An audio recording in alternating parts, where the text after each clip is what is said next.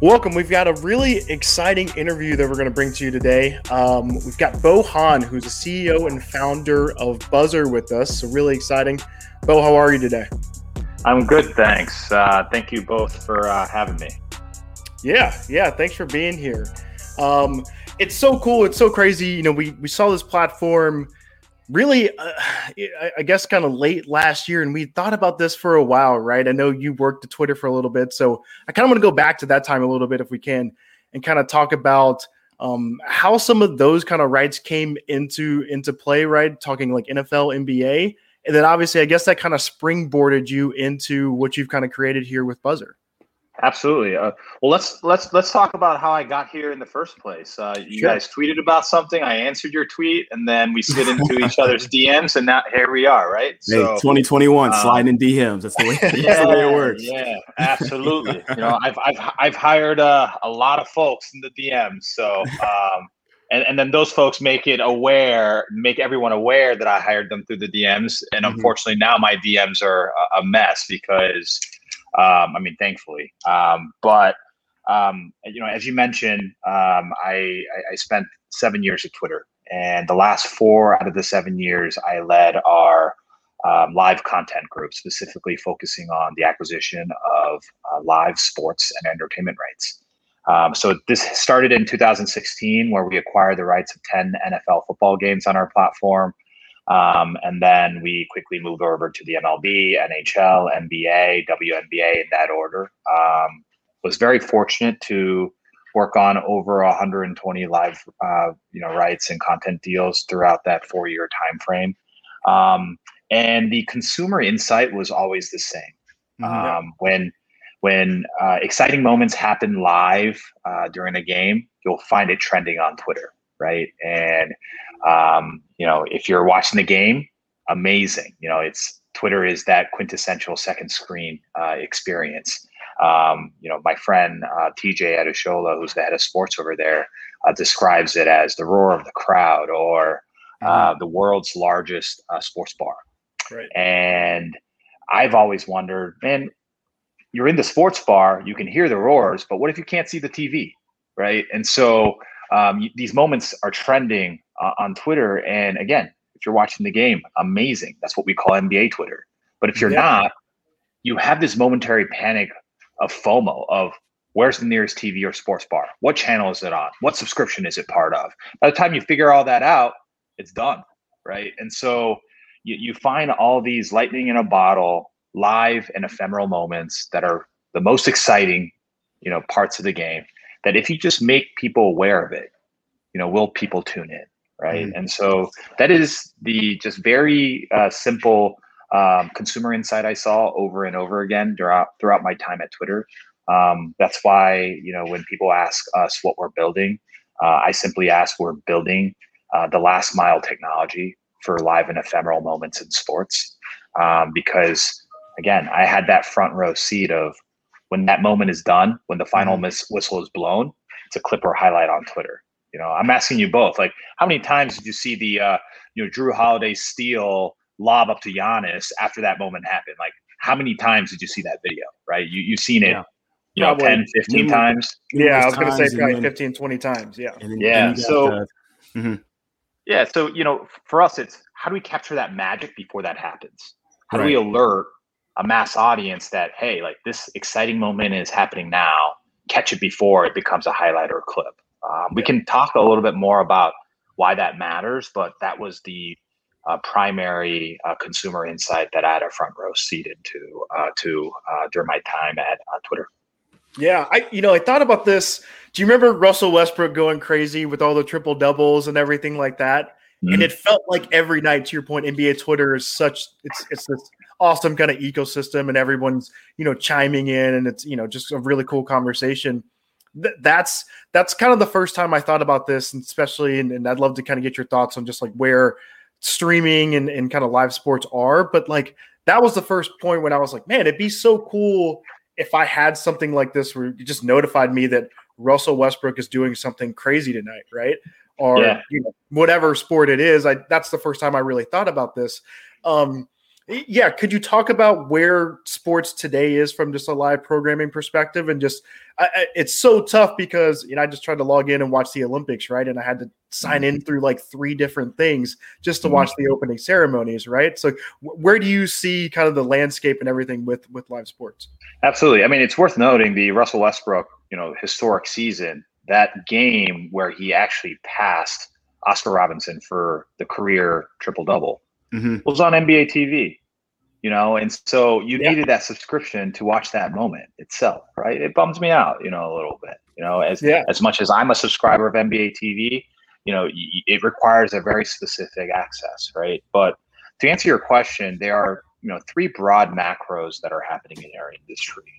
One is the fragmentation of sports rights that are really not shaped around a sports fan and their interests, because the average sports fan watches multiple sports and it's very wide ranging, right? And so, for example, if you want to watch EPL, Wimbledon, and the Masters, you need NBC or Peacock, CBS or Paramount Plus, or ESPN, right? Which means that you need a cable bundle or a standalone subscription to all 3 different services, right? And so, we're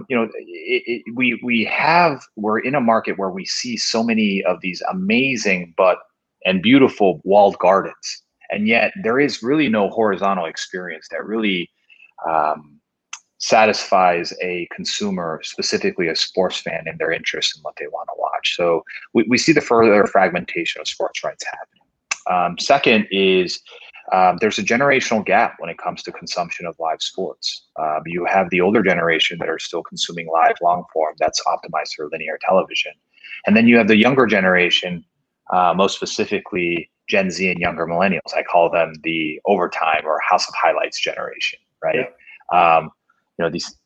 This generation is consuming highlights and clips, near live, not live, but near live. That's optimized for TikTok, Snapchat, Twitter, and Instagram. And the issue here is that your most valuable IP, if you're a rights holder, is live IP. And yet you see this consumption gap when it comes to generational consumption of live sports, right? And so, so that's kind of the second trend that we're all seeing. And then third, this is not not new to anyone, but it's the bundling and unbundling of media, right? Mm-hmm. We're in this unbundled stage, as I noted in the first point. So even if you don't have cable or pay TV, you're sitting on ESPN Plus, Paramount Plus, Peacock, Hulu, ESPN, or Netflix, HBO, and so forth. So now you have 5, 6, 7. I think I read per Nielsen that the average household has 7.62 subscriptions. I don't know what the 6.2 is coming from, but which means that you have 7 different subscriptions that you're staring at your connected TV.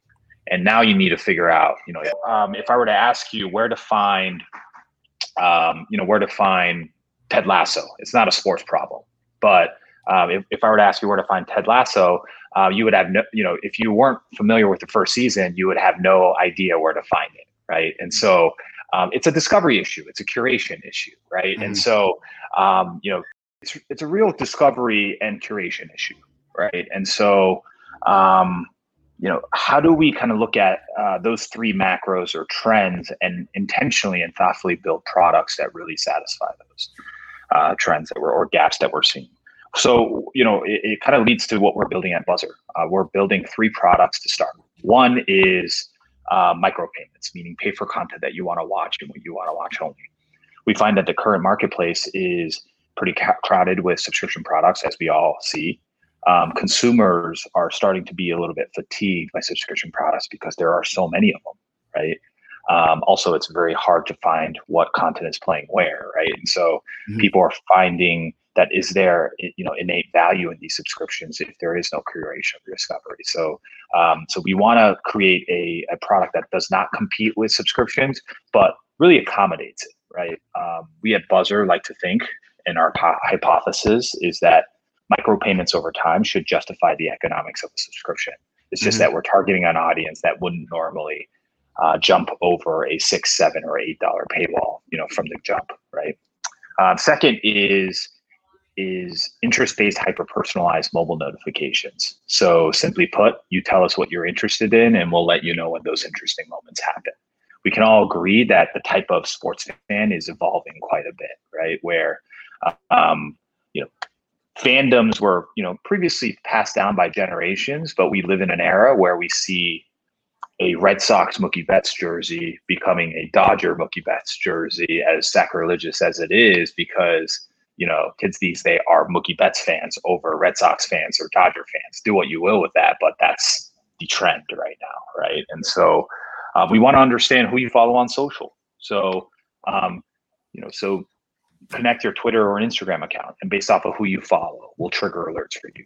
Or you can go in explicitly and say, hey, I'm Taylor, I'm interested in NFL, NBA, NHL, MLB, WNBA. Here are my teams. Here are my players. Later on, here's my fantasy roster or my bet slips. Alert me when my bet slips or fantasy roster matters. Or you can just simply say, hey, I'm from the Atlanta metro area. Alert me when Atlanta sports are playing, right? And then third is what we're calling a unified authentication product. And what that just simply means is you tell us what you currently subscribe to and authenticate those subscriptions with us. And if the live look-in falls within the rights that you already pay for, it's free. If not, then you pay the micropayment, right? And so This is where we can be a utility tool in terms of curation, discoverability, and enabling, Sterling to really tap into his existing, subscription and creating new value, right? Because we're creating these moments that are discoverable, but also curated for you and your interests. So just encapsulating all that for the listeners out there, what you're doing is you're bringing these moments, these games to like you're saying, you're solving your problem for like the Gen Z community, those that have the phone, if you're cord cutting, but making sure that there's no, hey, put it this way, FOMO, like you were saying, as Twitter trendings, start popping up, and then all of a sudden you've missed it. So you're bringing these moments so that everybody doesn't miss it. And then obviously, like you're saying, it's a mutually beneficial partnership between you and current providers. And I really like that, the third point that you said.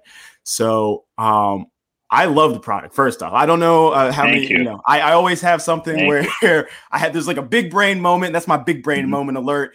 And I think you've had the foresight. I don't know if anybody else has kind of brought this out and said this to you, but do you know that you're kind of on the way to rewrite how Nielsen ratings and things of that such are collected with the data that you're going to be able to have? Because like you're saying, with game 7 of a finals, and you get that alert and you're like, oh, all right, it's the fourth quarter and I've been missing it. Now you're tapped in. Say the first 3 quarters, the ratings, quote unquote, in the traditional aspect, or whatever, 5 or 4, whatever, but they're not the highest. And all of a sudden you have that high spike at the tail end. You're collecting data that hasn't been seen before. And so now you're in a new era. So have you already thought about that? Yeah. I mean, it's hard to ignore all the headlines saying how ratings are in the decline, right? Yeah. And one of the things that I learned very early on throughout my time at Twitter is how do we become incredibly partner-minded? How do we think about the broader ecosystem, right? And not disrupt but complement. How do we advance the broader ecosystem together? Because if we really capture that Gen Z and younger millennial audience live, everyone wins, right? Exactly. That makes the ecosystem healthier. That makes the long-term value of these live sports rights more valuable, because there is a future audience that will consume it. Maybe not in the way that we are used to, which is sitting in front of a television for 3, 4, 5 hours, right? I think all of us came from a childhood where we're right in front of the television watching SportsCenter about 3 times. And by the third time, we can recite the entire show, right? Like that is our childhood. That's how we consumed, recap content, right? But now you're consuming that via House of Highlights or Overtime on an Instagram channel, right? And so you can clearly see the evolution of how media consumption is really done, right? And so again, as I pointed out before, it's just kind of noticing the gaps and knowing how to fill it and how to be a partner with the leagues, the networks, the distributors, OTT and SVOD partners. And to your point about Nielsen ratings, we want to make sure that we're going after an incremental audience. And folks ask, how do you guarantee incrementality? And I say, well, they're paying for it. If they have access to it, then they're going to watch it. But if they don't have access to it and they pay for it, then that's where you can actually guarantee that it's an incremental audience. Plus, it's an opportunity to drive incremental revenue at that as well, right? And so, to your point, it'll be very interesting to see the data. We've already seen we're in early access of our product, and we've seen some very promising data around how the average demo is significantly younger than the average age that's reported by Nielsen. And so it's all the trends are kind of trending towards the right direction. But it's all about for us to be remaining focused on the 3 products and incredibly disciplined in terms of how we roll it out, but really optimizing and focusing on the core user experience, and to make sure that every user that we bring on feels significant value on our platform. Yeah. And it's a major thing in today's age. I mean, you go out to, even if you're out at a bar, you might still see somebody, watching the game on their phone, or just you're constantly checking thing. And the way generations are going, I mean, if you see, folks in our age group with young kids, they're already on iPads and understanding how to use it. You see the stories where, my kid bought like $500 worth of in-game purchases on an app, unbeknownst to them. But that's just the trend that everybody's going in. So I kind of want to give a little background. So you're a Cornell and Columbia grad. You started off in Microsoft, and then obviously you ended up at Twitter. Was it always kind of a yearning that you saw a bigger picture, that something was missing within the tech industry that you were always searching for? Or is it just, like you said, along the way, once you got into Twitter, you're like, you saw all the analytics and all the data, like, this is a huge gap that we can kind of take advantage of and get ahead of the storm, so to speak. Absolutely. I mean, I taking a step back, I'm a product of immigrants. I was born in Korea, came here when I was 3 years old with a few $100 and 9 bags. My parents came here with a big dream. And so for us, it's always been just kind of figure things out as we go. Right. And with Cornell, I studied history, knew nothing about the business world, the technology world. That's why I pursued an MBA at Columbia while I was still working at Microsoft and later Twitter, because I really did want to really educate myself, but also arm myself with just a very general business knowledge about how things work. In terms of just the gap itself, to be honest, it had nothing to do with a product, and more about how do we build a company the right way, the intentional way, and a meaningful way, with culture at the center.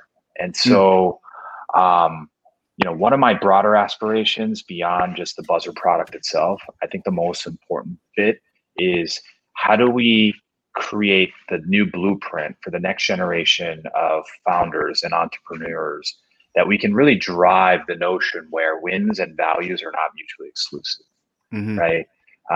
We live in a world where we deify individuals, especially in the technology industry. Right. And these individuals fit a certain mold, right? And a lot of times they look nothing like us, you and I, right? And so I think one of the biggest drivers for me is I want other folks to look at me. This is why I'm very vocal about being an immigrant and being a Korean American at that, because I want other younger Korean Americans and Koreans and Asian Americans and folks of color to look at me and say, hey, if Bo can do it, I can do it. Yeah. Right. And I think the approachability and being real and vulnerable is really important, because I think that journey has been really lost in this notion of flex on the gram or on your tweets, right? Yeah, that's 100%. Yeah, that is so true. And so for me, it's just like, I'm, throughout this year, this past year and a half, I got married. We eloped in the backyard of a house, and our parents zoomed in. Congratulations, by the way. Thank you, sir.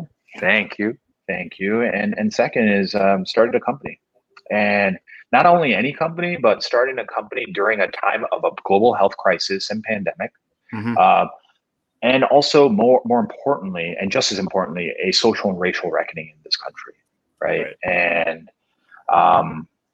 when I first started off Buzzer in January and March, we all know George Floyd murder happened, Breonna Taylor happened, Ahmaud Arbery happened, and all these unfortunate situations that really happened. And it was a deeper reflection of how deeply rooted injustice is in this country, right? Mm-hmm. And I really brought it upon myself to really think about, okay, I am not going to abuse the platform that I've been incredibly fortunate and blessed with.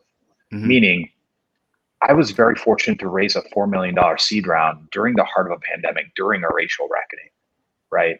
And so there is a right and wrong way to deploy that capital, but also that platform. Right. And one of the things that I pride myself and we at Buzzer pride ourselves on is that our first product that we pushed out had nothing to do with sports and had everything to do with community. Mm-hmm. As I mentioned, right after George Floyd's murder, I started to think about how do I create small but tangible impact in leveling the uneven playing field that we all live in, right? And when you're thinking about injustice in our country, injustice translates in very visible ways, but it also translates in unseen ways. Right. Namely access to business opportunities, internships, job opportunities, mentorship. And so one of the things that I just kind of simply thought to do is I wanted to create an internship opportunity with the capital that we raised. So I was like, okay, I'm going to focus on 4 interns and focus on HBCUs. And so I sent out a tweet saying, hey, if you're a college student that lost an internship due to the pandemic, DM me. But if you're a college student that goes to an HBCU, please DM me. I put the emphasis on the second bit. I woke up the next day after I sent that tweet out with over 500 DMs with resumes. Oh, wow. Right. And we hired 4 college students from that. Mm-hmm. But it didn't sit right that the other, 500 plus, I just left hanging. So we flipped it into a summer internship, mentorship program. And so we called it Strive. And and I asked a few of my friends within the industry, within the media, sports, and entertainment industry, if they were willing to be a mentor this summer, and absolutely everyone said yes. And I woke up, or 3 days later, I looked at the Google sign-up sheet, and that we had over 500 mentors. We actually had more mentors than mentees at that point, right? That's amazing. Yeah, and just kind of the stories that come out from that, the job opportunities, the internships to amount to that. One of my favorite stories is our Strive application. I had a question that said, what's your dream job? And a junior marketing student at Morehouse said, my dream job is to become GM of a baseball team someday, right? And I was like, easy. One of my good buddies from business school is the GM of the San Francisco Giants. So I connected that student with my friend Scott, and they spent the summer together. And now that student is now interning for the GM of the Atlanta Braves, right? And so you see these personal connections, yet small, but they get so impactful. Mm-hmm. And if we can create these meaningful connections and scale that, that does its part of leveling this uneven playing field. Because the fact of the matter is are we set up in a society where that junior Morehouse student have access to the GM of the San Francisco Giants? Probably not. Right. And so, why the long-winded answer? Because at the end of the day, Buzzer is a community product. Sports is a community product. Sports by nature unifies. It brings people together. It creates a level playing field. It's the ultimate equalizer, right? Mm-hmm. What we are doing is we're merely utilizing data to identify moments to bring people together, right? Mm-hmm. And so we, at our core and our mission, if we do not reflect those community values, I don't care how great of a technology product you build that is very consumer and sports fan friendly. It will ring unauthentic, right? And so that has prompted us to restructure our cap table and our business model. So 1% of our cap table, regardless of our future raises, will never be diluted. And it's dedicated towards advancing communities of color, specifically the Black community, Latinx community, and the AAPI community. We're also dedicating 1% of our net profits towards that. And then later on, we're also encouraging our users to round up their micropayments to donate to those efforts as well. Why is that important? Because that's who we are from the foundation. We can't change who we are later on. And that has really helped us attract the right talent and the right investor set, because I don't care what other, technology companies say. Your future teammates and your future investors choose you first, right? And so they choose you for what you believe and what you represent. And so, so that is my broader aspiration of becoming that blueprint. And if we can show the world that it works, that we can be successful, or even more successful, you'll spur major change.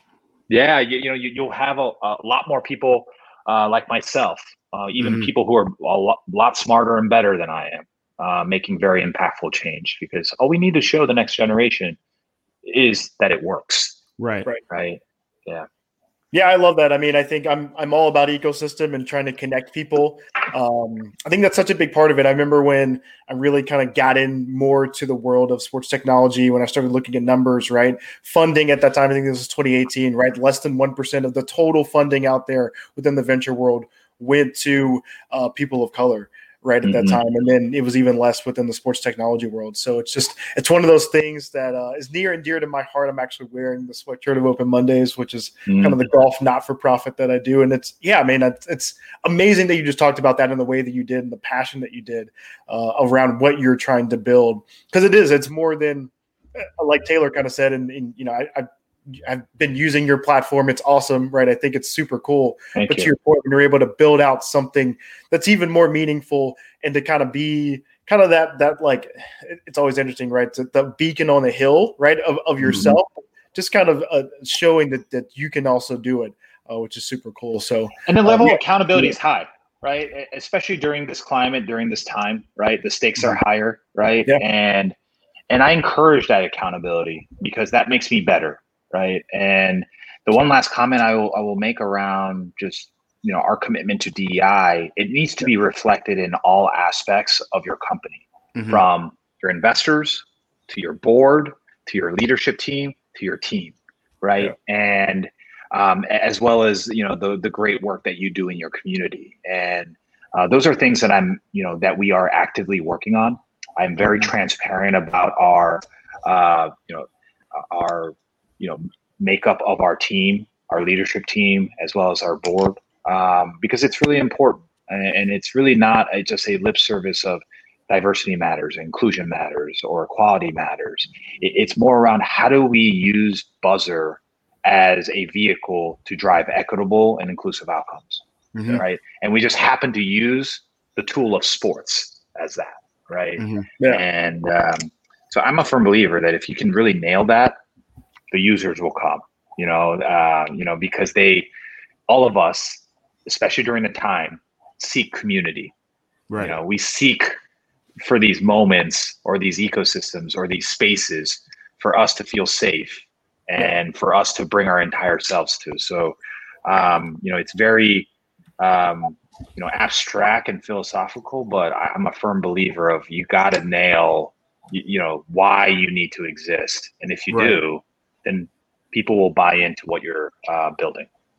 No, and I know you said it was a long-winded answer, but that it wasn't long-winded, and we wanted to let you just have that undisturbed moment, just to let you get that explanation out, because like you're saying from the top down, and like you just pointed out, also with your investors. And you've had a very diverse group of investors as well recently with some major names, and we haven't even talked about that influx of money into your organization. But I think that's amazing from what you're trying to accomplish in the root of your company and the goals that you are striving to achieve. And like you're saying, the access that a lot of kids don't have when it just comes to connections. And we've seen it. My brother and I played at a high level for athletics, and then also into the business world. And it gets smaller and smaller for the group of people that but their outreach becomes exponentially greater with all the touches that they can reach. So I think that's amazing for what you have, as the core foundation for your company. Thank you. Yeah. I mean, I'm as you noted, like we just 2 weeks ago we announced our Series A, and we have been extremely fortunate to have the caliber investors that we've been able to really work with. And it comes back to the notion of your investors choose you for who you are, what you represent, and what your values are, right? And so, it's something that I don't take lightly. I firmly believe that I am a steward, and it's what you do with that platform and that privilege where you can have impact. And so that's something that I'm incredibly excited about. Besides having the opportunity to work with your, childhood idol, like, my God, like I grew up in Chicago, and you got Michael Jordan. You can, I'm Michael. Yeah. Me? Yeah. Like you, like Buzzer. Yeah. Are you for real? Sorry about that. Yeah. Because you had that your initial one, right? Was the one a couple weeks ago. You had Gretzky and Jordan on that one, right? Yeah, Gretzky, Jordan, Mahomes, Naomi Osaka, D-Hop, McCaffrey, LaMelo, D-Book, J. Cole. It's still surreal, to be quite honest. Well, can I ask you? Did you when that went through and it was confirmed? Was it just a solid like Tiger Woods fist pump, or did you just what was that? What was your reaction when everything cleared? I sat down by myself and I prayed. That's amazing, and thank the good Lord above, because you know what really resonated with me when Giannis won that ship, and he just, in the midst of all the celebration, he went to the bench by himself. Yep. And he just sat there. And you can see the tears that are just coming down his face. And that just resonated with me so much, because we don't do it enough, where we take a moment of pause and just appreciate the moment. And also, I think it's so important, just give credit to others, and for me, my faith is important. So I give credit to God, because I've been given this platform, this opportunity to do this. And so, and gratitude is learned, and I'm always impressed by people at the moment of elation and joy, when people just humbly just get on their knees and pray. I'm a firm believer that those folks, the blessings keep coming, right? Because where your blessings are coming from. And but yeah, I mean, it was just, I still can't believe it, to be quite honest. 2.5 weeks later, it's still surreal. All this seems like a dream. And so, again, like as I said before, we started here with 9 bags and a few $100, and my parents moved to this country when I was 3, right? And so, it's amazing. Can I ask you about that? You put out a tweet about that, and I assume you were kind of watching Giannis. To your point, he wins the championship. You put out a tweet about kind of being of immigrant status, right, and like not being able to sometimes celebrate some of those wins with your entire family. What did it mean to kind of see him do that? And obviously some of all the success you've had, not even lately, just without your whole career going to Cornell, Columbia. Can you kind of take us through that tweet and what you're, kind of referencing? Yeah. I mean, it was 2-dimensional on that. One is just like, you see immigrants or product of immigrants just excelling, right? Shohei Ohtani, Colin Morikawa, Naomi,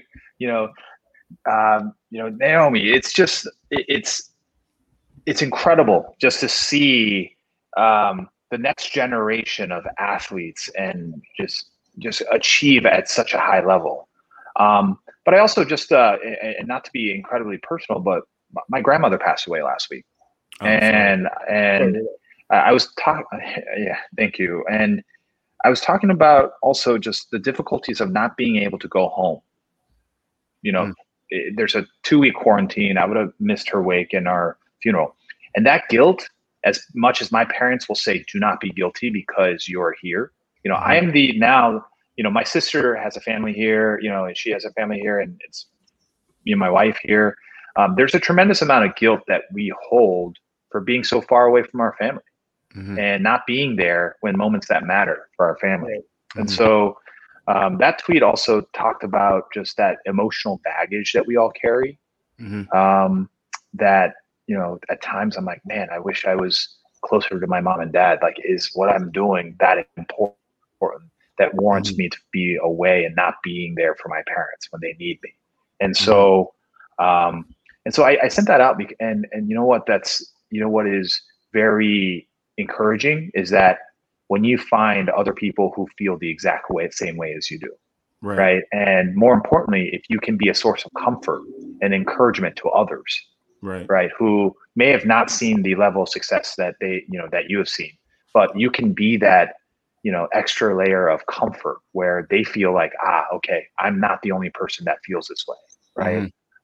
Even throughout this, last few months of the string of Asian hate, I felt that it was very important for me to speak up on that, because I've had numerous younger Asian Americans reach out to me saying, man, that happens to you too? I'm like, yeah, I look exactly like you. So no wonder if I forget me going to good schools or having good jobs or starting a company. Like, if I'm walking down the street, I'm exactly as you, right? And, and I also know that it's my struggle. It is a fraction of what Black Americans go through, where the exact same way. It doesn't matter how educated you are or how accomplished you are. When you're walking down the street for you two, you're just another Black man that's walking down the street, right? And so that really hits home. And sometimes it's an isolating feeling, right? Because you feel like you're the only one that feels that way, right? But if we use our platforms to say, hey, I feel it too. Yeah. It becomes a source of comfort.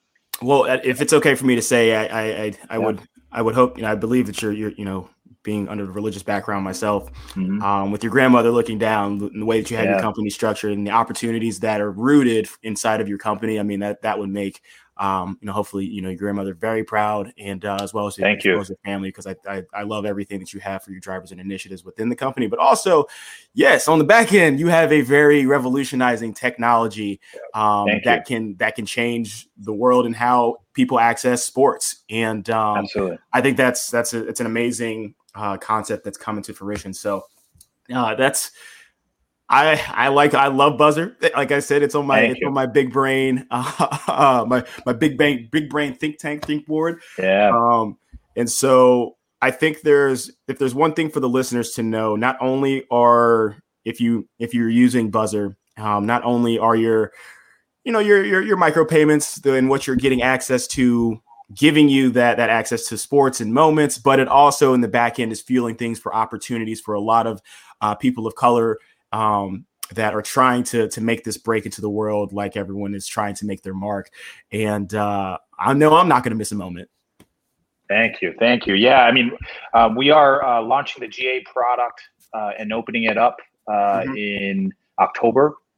So you'll see some cool features and a new product revamped coming soon to a phone near you. So please anticipate that. But thank you both for just a meaningful discussion and the platform to just kind of share my personal story and journey. And so I appreciate you both. Oh, thank you for coming on. Yeah. Thank you so much. It was powerful. It was amazing to kind of sit here and talk with you. So really appreciate the time today. Absolutely. Thank you both. Again, many thanks to Bo Han of Buzzer for coming on. Just an incredible background, incredible story, amazing things that they are trying to do to really kind of grow an amazing sports ecosystem. So again, shout out to Bo. Thanks so much for coming on. It's an amazing time kind of talking with him there. We'll jump into one story since we did the interview this week. It's around Hawkeye, actually, and I'm interested. Obviously, there's so much going on with the NFL right now. NFL replay is, I think basketball replay is probably the worst, for being honest, right? Because it takes so long. But the NFL felt like they needed to enhance and streamline its instant replay process. So they have partnered with Hawkeye Innovations to aid officials and hopefully shave some of those seconds off of delays that we're seeing. There's nothing worse than when you're watching Red Zone and then it's like a 2-minute delay because they have to like check a call or something like that. So the changes, I believe, are coming down, are instituting the Hawkeye state-of-the-art replay system that will allow the NFL to process live video in real time and sync up various camera angles seamlessly. I believe this came on the heels of team owners approving expanded duties of replay officials to help with clear, obvious, and objective aspects of play for game administration processes. Taylor, what do you think about this one? About time. That's all I can say. About time. Because the most frustrating thing when it comes to every NFL game, it's always, you feel like the fans have more common sense on a lot of decisions, and you're like, well, we can clearly see it. You know, if you put that angle with the other angle and you can timestamp it and roll through slow, you can see that his foot was in bounds, because it's like, oh, you can't see it because it was blurred out. So the ruling on the field stands. It's not confirmed. So now you're going to have more, hopefully, confirmed. And if you don't understand that for the lingo of the NFL, if a call is made saying a player is out of bounds, and then they go to review and then they say the play stands, there wasn't conclusive enough evidence to overturn the call on the field, so the call on the field stands. But when they say the call on the field is confirmed, that means the video angles and the evidence from the video replay shows that the call on the field is confirmed or reversed in whichever way, but in that confirmation. So what Hawkeye looks to achieve, it provides TV match officials with every angle of an incident, allowing for complete control of all broadcast feeds and enabling decisions to be made quickly and accurately, either on or off site.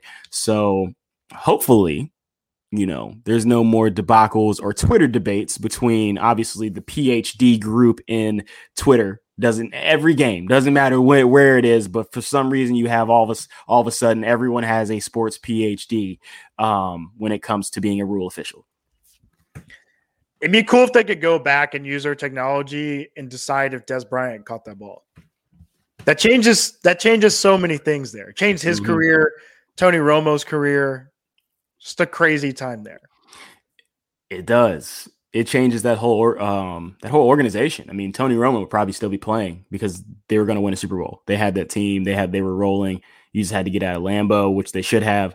But this is technology, obviously. You know, if you can go back in time, get in the DeLorean and bring this tech back, then, you know, that would be amazing. But you can't. So you can't live in the past. But it's funny you said that Dez Bryant in that call, he actually put up his sneakers or tennis shoes. Sorry, not sneakers, but cleats on Twitter, saying that these will forever be known as, you know, a catch in these cleats. So this is game changing technology. It's been out there obviously, but now having that partnership and bringing that to, I guess, America's new pastime. Can we call it that? No disrespect to baseball, but you know, absolutely, America's pastime. It owns a day of the week, like they said in the movie Concussion. So yeah, the NFL needed this, and hopefully this will now provide, greater empowerment for the refs that are on the field, and obviously bring some sanity to the fans in the stands that can clearly see what is going on and that the call should go this way and not the other way that it normally has happened.